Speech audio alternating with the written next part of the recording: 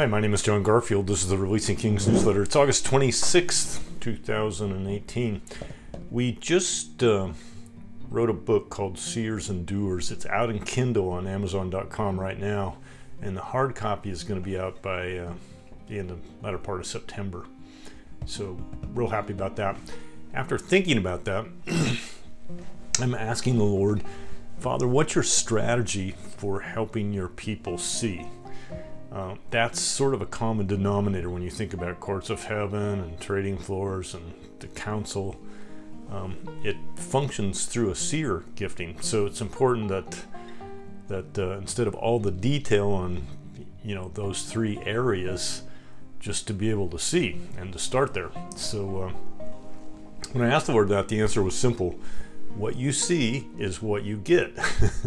That there's this in the courts and trading floors and the council all function through a seer gifting, and that's the threshold for bringing heaven to earth.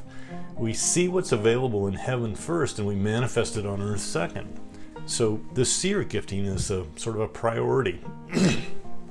So the broadest definition of a seer is someone who has something spiritual revealed to him in a vision or a dream. Others limit seers to the gift of discernment in the sense of seeing demonic activity. So this gift is for everyone, and the best definition is that it's those who can see what their Father is doing in heaven, and so they can do the same things on earth. So the second distinctive of a seer is that it's someone with the initiative to go look instead of passively waiting for it to happen to us. Listen to John 5:19 and 20. Truly, truly, I say unto you, the Son of Man can do nothing of his own accord, but only what he sees the Father doing. For whatever the Father does, the Son does likewise. For the Father loves the Son and shows him all that he himself is doing. Any greater and greater works than these will he show him, so that you may marvel. Okay? So that's how Jesus did it, and that's how we do it. Paul prayed for the same seer release in the eyes of our heart for three specific reasons. Get this, and this is Ephesians 1:17 through 19. It says, I keep asking that the God of our Lord Jesus Christ, the glorious Father, may give you the spirit of wisdom and revelation so that you may know him better. I pray also that the eyes of your heart may be enlightened in order that you may know the hope to which he has called you, 1. 2, the riches of his glorious inheritance in the saints, and 3, his incomparably great power for us who believe. So his the hope that you carry, your calling, the riches of his inheritance in you, and 3, the great power that resides in each one of us. He wants us to see those things. So let's take a look at our history. Israel spent 400 years in slavery in Egypt, and when they got out of Egypt, it was no coincidence that they still had a propensity for falling back into bondage or idolatry. Even in the Roman period, slaves were considered property and had no legal personhood. So at the end of the Roman period, 300 or 400 AD, landowners increasingly relied on serfs instead of slaves to provide labor. So throughout Europe during the until the Reformation and the Industrial Revolution, from like 400 BC up to 17 or 1800, 80 to 90% of people were serfs without freedom to leave the landowner's estate. So the Middle Ages was a time of great violence, and that arrangement offered some level of protection, but peasants and serfs were glad to have the protection of the manor lord, and in a sense they were happy to be serfs. So serfdom is an unfortunate generational heritage for all of us, practically. Serfdom is in our DNA, and so is choosing the lifestyle. We're very prone to relate to God as a serf or a servant, and we mask it in spirituality by calling ourselves stewards. I don't own anything, I'm just taking care of what God gave me. So entering the Father's courts and council as a king and priest is something that serfs and servants and stewards wouldn't naturally do. That just makes sense. So serfs are vulnerable to lies. They're sort of intentionally gullible.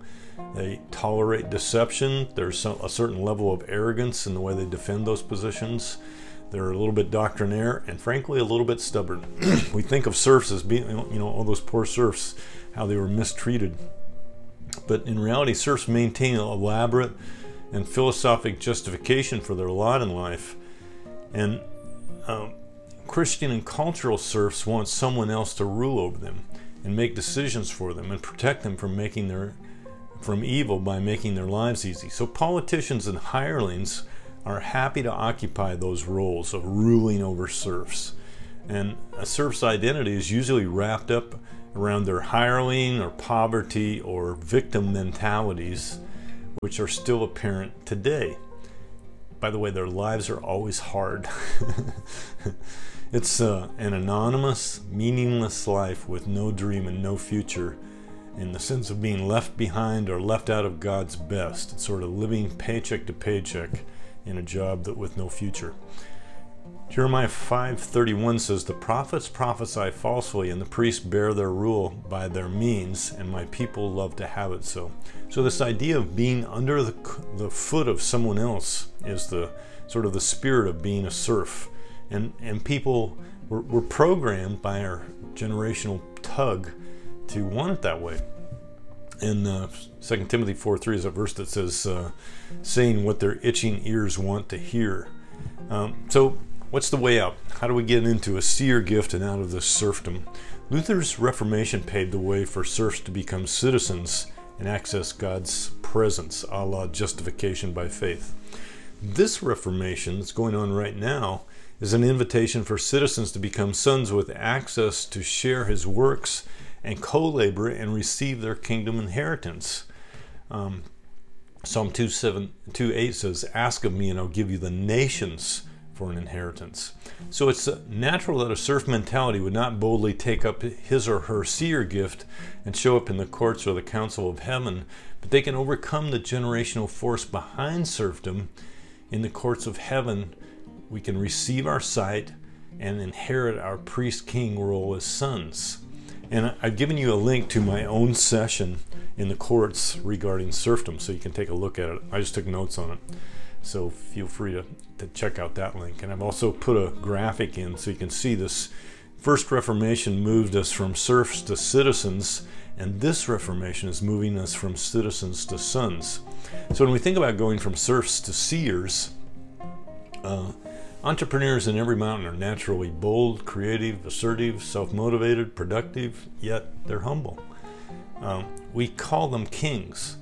In this hour, we're being invited to become sons who show those same attributes as priests who boldly come into the spirit realm. In other words, we're entering heaven, seeing things in his courts and his council so that we can make a difference on earth. And so maturity is one way to think about receiving your seer gift, but a better way is to understand that seeing is how the kingdom works and how we relate to our Father.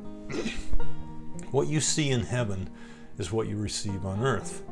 We are all supposed to be seers. It's not a gift for just a few, it's for everybody. And it's a language of heavenly courts and councils, and it's a prerequisite for our inheritance in this life. Listen to Galatians 4, verse 1, and then I'll skip to verse 7. What I'm saying is, as long as the heir is a child, he differs.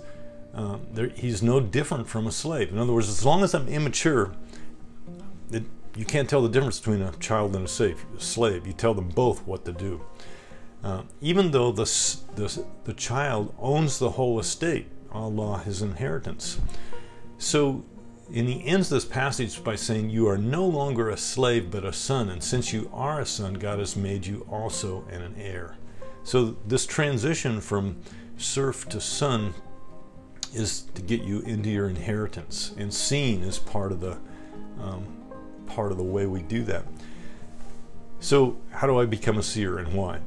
We wrote Seers and Doers to answer that question exactly, and I recommend this book highly. I'm the author, but I think it's really good, really timely, and really on point. So in a nutshell, I'm giving myself permission to kickstart the process using my imagination, because I understand my role as a son in the priestly realm in heaven and in the kingly realm on earth. So all creation has been waiting for us to become sons who both see and do. And we all need to experience seeing in heaven to complete our hearts and our vocations on earth. It's both spiritual and practical. And we are intercessors who pray, but we are also manifestors who can produce results on earth. In other words, we're not just praying, we're getting answers to prayer. So a priest is a mediator, and we access heaven as seers, and we are mediators on the trading floors and the courts and the council of heaven, and we can see what the Father is doing so we can bring it back to earth. It's that simple.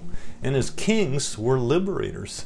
We inherit our land with a vision for nations, and on earth we're leading initiatives in mountains and creating value and wealth and managing cash flow and setting captives free, because those are the things we saw the Father doing in heaven. That's why we have the courage and the wisdom to go after him. And I just want to suggest that it's really exciting and it's a lot of fun.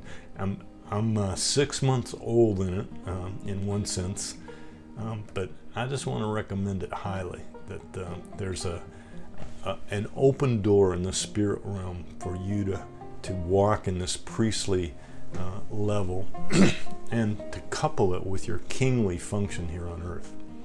Have fun with it. God bless.